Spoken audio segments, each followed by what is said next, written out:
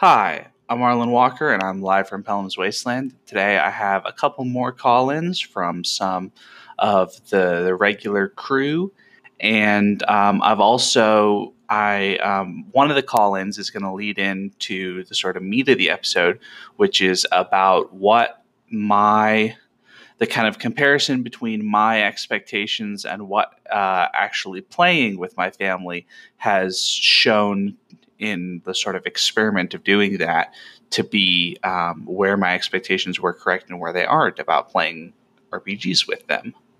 So, yeah, let's get into it. Hey, Arlen, Jason here. Just want to let you know I'm finally caught up on your back catalog.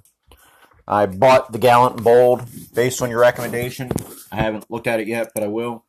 Sounds interesting. Gadget, you need your collar. Sorry, I got distracted. I'm doing the morning ritual with the dogs. Anyway, just want to let you know I was caught up.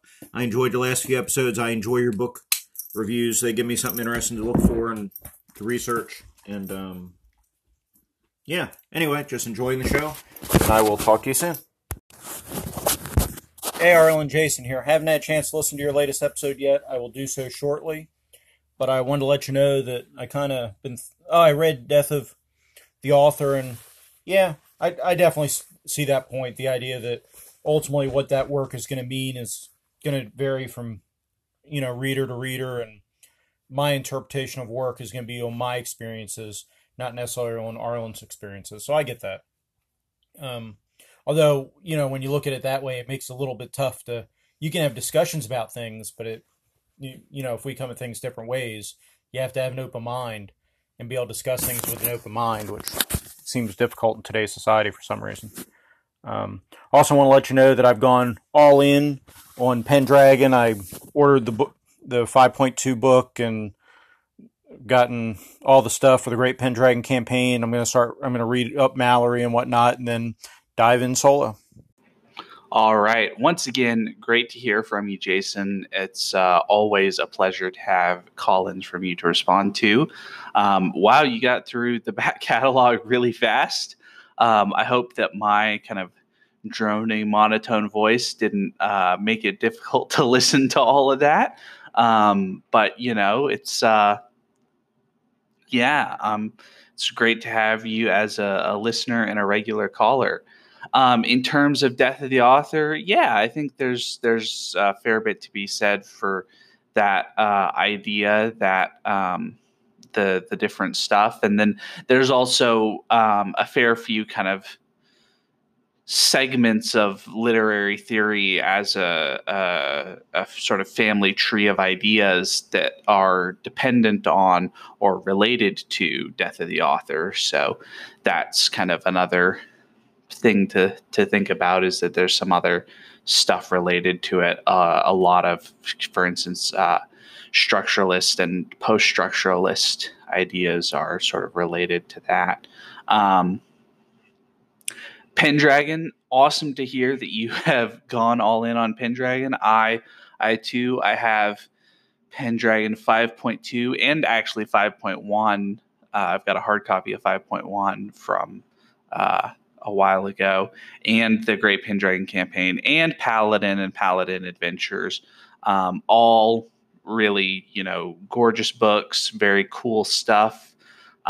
Great games, just all around. They're really well playable, and I think really well built for solo adventures in a lot of ways, because of a number of things. But especially, I think that the traits system and the passions system is really, really clever, and it works great for having a strong sense of your character's actual character as a person, which I think is great for solo role playing, because it can be easy to sort of fall into the easy habits, I think, especially when you're solo and you don't have some of the sort of crutches that we use to avoid those things in group play. like kind of, I think, describing your actions and being diligent about describing things helps in solo play to avoid falling into some of the kind of common traps. But then I think having that structure, that's a good way to say, like, oh, I can just, test valorous if I think my knight, my character might just charge in, or is he not going to, all that sort of stuff. So yeah, Pendragon, great game. Um, really cool. Glad to hear that I turned you on to that one. So, yeah. Oh, and Gallant and Bold, quality game too. Great artwork. Uh, interesting stuff in that game. It's probably the sort of thing that I don't know that I would run a long-term campaign with it, but I'd probably mine it for ideas more than anything else, or use it as the core and use like bestiaries from other OSR games as the kind of fill it out and all that sort of stuff, because it's broadly compatible with a lot of kind of OSR stuff. So yeah. Anyway. Yeah, glad to hear you have been enjoying the stuff I've been putting out and that it's getting you excited to play games. Hello, Arlen. How you doing? I just wanted to applaud you on your episode recounting your exploits of family gaming.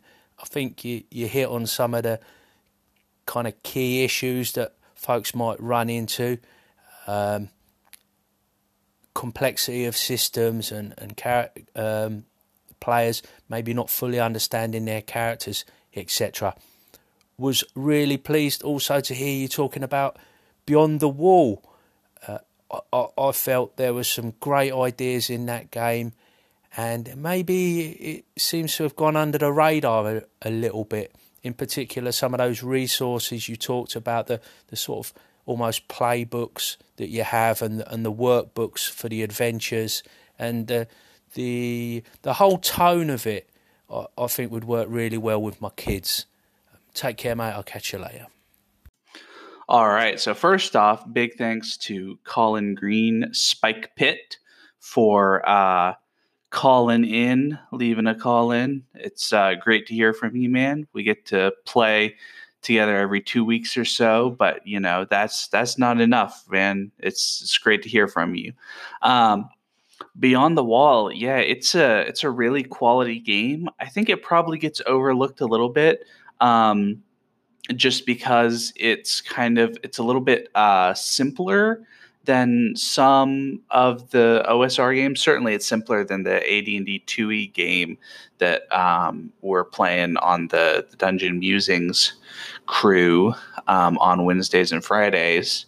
But yeah, I think there's some of it is simplicity. I think also some of it is the sort of tone that the tone, I really like it, and I think it is really interesting. This kind of slightly whimsical, a little more fairy tale esque tone than sort of traditional, like large developed world fantasy type stuff that has a more kind of like not necessarily gritty, but there's a particular tone to a very developed fantasy world that doesn't seem to have as much room for kind of like exploration and discovery, I think. And that's one of the big things in Beyond the Wall, is that it's supposed to be kind of collective discovery of all of this stuff on some level, and that's really cool. Yeah, Beyond the Wall, it's a quality system. It has worked remarkably well for my group. Um, some of the stuff that we played hasn't worked as well. So I'm going to pause the recording here, and then I'm going to talk about the kind of what my original ideas were, and then what kind of has and hasn't been held up by those ideas in terms of actually playing with my family. So In terms of playing with my family, one of the big things that I identified for introducing new people to RPGs is the idea of having a simple and consistent core mechanic to a game without a whole lot of exceptions. Um, I think that definitely holds up. There's also a measure of something that I don't think I talked about as much in that episode, that you don't just want a sort of simple core mechanic, but you don't want too many versions of it, I suppose might be the way to put it. Similar to the idea of not so many exceptions is, I think, the idea that for instance, something like the One Ring, which has a pretty strong core mechanic, but it has a really long skill list, I think wouldn't work for this group that well, because they have to kind of think a lot more about which skill they're actually trying to use, and um, wouldn't be able to engage with, or wouldn't choose to engage with the real depth that's available for that skill list. So that's sort of a consideration. Another thing, we tried 5th edition, the Star Wars hack for it. I don't think that worked that well. And there are a couple of reasons for that. I think one of the big ones is actually, it sort of goes back to that less exceptions thing, that in some ways, a lot of the kind of special powers that the characters get are ways to make exceptions to the rules.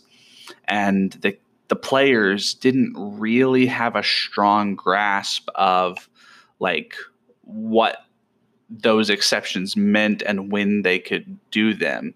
So like the fighter, I don't remember if the fighter is renamed or not, but the fighter has a standard, much like the regular 5th edition fighter has an ability that they can, once per short or long rest, do 2 attacks in a single main action.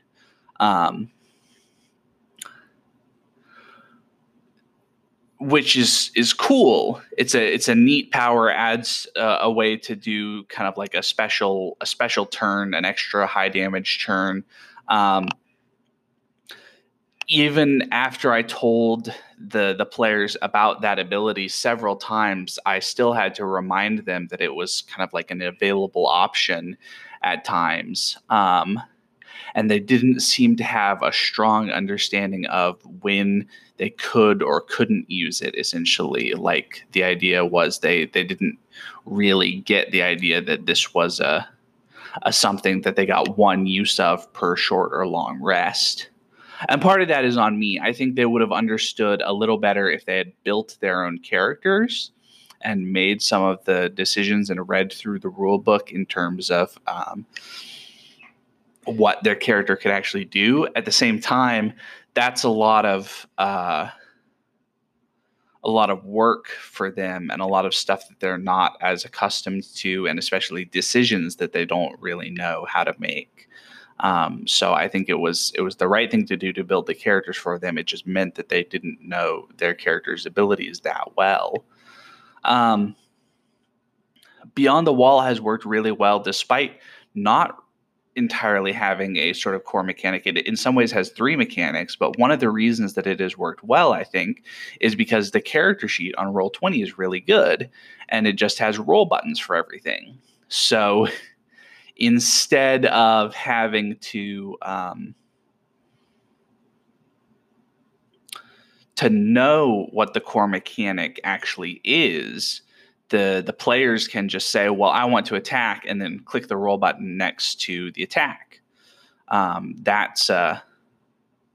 That's been really helpful for them, for understanding what they can do and what they can't do. They don't have a great understanding of what's going to be the most effective or not, necessarily. Like my mom, for instance, she said, well, I have a dagger, so I guess I have to attack with that at one point. And I had to remind her, well, you have spells too, so maybe one of the spells could do something. And she was sort of like, oh, let's check the spell list to see what spells I have. She's playing a mage, so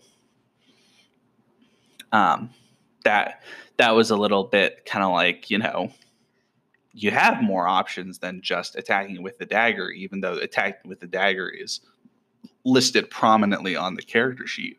So even with something like Beyond the Wall, there's still some learning to do in terms of the game. And then one of the other things I don't think I mentioned it in the actual original episode, but in Robin's Laws of Good Game Mastering by Robin Laws, one of the things he says is that a successful, a fun game is about 70% on the GM and the players at the table and only about 30% on the rules. And I think that's a really good way to think about it. I don't know if that number is necessarily right, because I think it sort of depends on the particular rules and the particular nature of the players. That more mechanically minded players are going to get more out of more mechanically minded rules, and therefore the rules will have a greater influence on the fun at the table, it seems to me.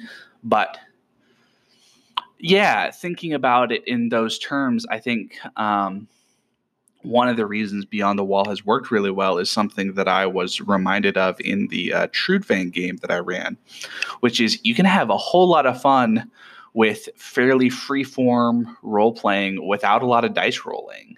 And especially solving problems with kind of freeform role-playing without a lot of dice rolling is satisfying. It's fun.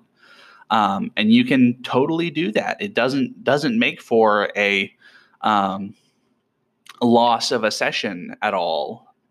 It's fun. And so Beyond the Wall, I have tried to kind of emphasize that as sort of like, talk to things and kind of like figure out and try to do your best to engage with the world and interrogate the world and ask questions about it. And we'll do a lot of talking and a lot of discussing, as opposed to necessarily just run in and say, oh, well, I have a +1 magic sword, so I'm going to try to hit this thing with my magic sword. Engage with the fiction more, and it will be more rewarding. And that is something that I think it can be easy to lose sight of.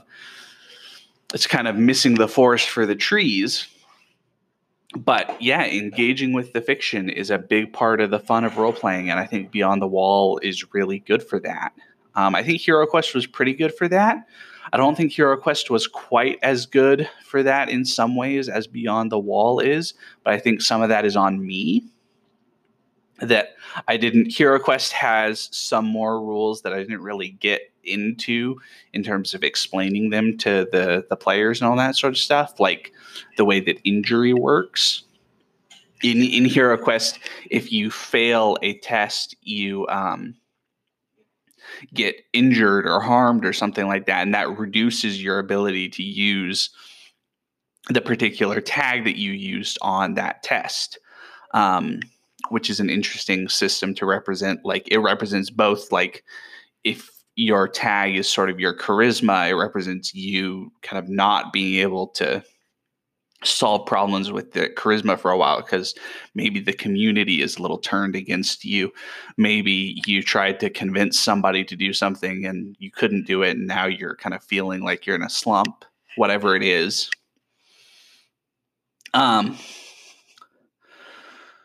So yeah, there were some rules that I think would have helped kind of integrate the mechanics and the fiction better in Hero Quest. Beyond the Wall, now that we have played a number of games, Beyond the Wall, I think, was a good choice. It has just a little bit of mechanical complexity, but yeah, I think one of the big things about why Beyond the Wall has worked has been remembering that, the talkie roleplay stuff, that's sort of what we're here for, and that's fun. And that we'll do that instead of carving through bad guys in big combat scenes or anything like that. Because that was sort of the other problem with the 5e Star Wars game, is that I had imagined it as a fairly kind of military game with these commandos going in behind enemy lines and cutting down hordes of battle droids and things like that. And that that didn't have a whole lot to do that wasn't in combat. So anyway, yeah, that's sort of some more thoughts on the family game. All right, so I thought I would do another short segment, hopefully short, segment about some of the games that I have been looking at, thinking about running, maybe even playing, but running seems more likely. Um, so yeah, let me talk about that. So the first one up is we played Trudvang Chronicles last Saturday, almost a week ago now, and it was a lot of fun. We did not have any combat. So one of the things I'm thinking about doing, one of the players actually suggested that you could just do like a skirmish, essentially. A little bit of role playing at the beginning and end, but mostly just a kind of combat heavy scenario with the combat rules to test them out. So I think I'm going to do that. I don't know when I'm going to do that because I want to make sure that the guys who played in my Trudvang Chronicles main session will be able to make it if they are interested in making it for that. So I haven't scheduled that at all, but that's, I think, a pretty firm idea for what I want to do. So there's some other stuff. Swords Without Master, which is a sort of mini game within Worlds Without Master, Volume 1, Issue 3, which is a really interesting. It's a game where you don't roll dice for success or failure or anything like that. You roll dice to determine what the flavor of your narration is supposed to be. And it's basically just back and forth narrating between the GM and the players with some structure to like what each scene represents within the story, what it kind of is the scene's thrust within the story, and therefore there's certain special there's rules for who gets to narrate when based on that, essentially. But it seems like it would be really interesting, especially to play with some of the really creative, great role players that I play with regularly. So seems like that would be a lot of fun. The various Riddle of Steel likes, having gone over all of them again, I think that I might be most not necessarily most interested, but I think it might be the best solution to run Sword and Scoundrel, even though that one isn't finished and it's got some kind of stuff. There's some work that I would have to do to get it ready for play. I think it would be probably the best, as much as anything, just because it is the simplest mechanically, and therefore that seems like that's probably a pretty big bonus for learning a pretty complicated system, especially the more complex kind of combat game. Seems like it would be a good idea to have a relatively simple core system built around that in terms of getting players to play. So I'm already sort of coming up with, I'm trying to figure out how to do it as a one shot, how to get the feel of what the game is going for, this kind of sense of characters with strong beliefs who will fight for those beliefs and all that sort of stuff. How do you bring that into a one shot? And I've actually been rereading Ron Edwards' Sorcerer and the supplement Sorcerer and Sword, which is a quality, or I think it's interesting at least to read. There's apparently mixed opinions about it on the internet, but I think that it has some good guidelines for the idea that what you want in the game is, put forward difficult choices for the players, make them have to kind of confront their characters' beliefs and ideals and all of that sort of stuff. So I think there's some good stuff there that'll help me design a quality one shot for Sword and Scoundrel. Icons. I really want to run a game of Icons at some point. I have run it before. It's a really fun game. We, as players, we could totally do in a 3 or 4 hour session, do character creation at the start at the table together and create some wacky superheroes, and then just go at it and go through a interesting storyline. Not necessarily have to turn into a long campaign, but just have a fun, wacky superhero one shot. I'm looking through the stuff that I have open on my PDF reader, and I don't have a lot of other stuff. I have Jaws of the Six Serpents, which I haven't ever. Um, I haven't ever played the PDQ system at all, so I think it would be an interesting thing to try that out. And it's another sword and sorcery game with a sort of classic sword and sorcery world. Um, Fate. I have played Icons. I've run Icons before, so I know about Icons. Icons sort of in some ways is like a superhero version of Fate, or it has some kind of connection with Fate as a system. But I'd like to try out Fate itself, especially maybe in the accelerated version more so than the regular version. I don't know if accelerated or regular is necessarily what I want to try. It kind of feels like accelerated might be an easier way to kind of get into the system and try it out without having to worry as much about kind of like, skill distribution and stuff like that. So, yeah, I don't know. But I've got that I've been looking at. Yeah, I think that's probably everything for right now. Um, Yeah, some ideas. If you have any ideas about getting those games to the table, about how to get those games to the table, if you are interested in playing in any of those games, call in and let me know, or hit me up on Discord or Twitter or something like that. Um, yeah, it'd be great to have people who are interested in playing those games as well as me interested in running them. Um, so yeah, that's sort of what I'm thinking about going forward in the kind of mid-range future. A couple of months worth of, probably not a couple of months, more like 2 months of running games for my buddies online.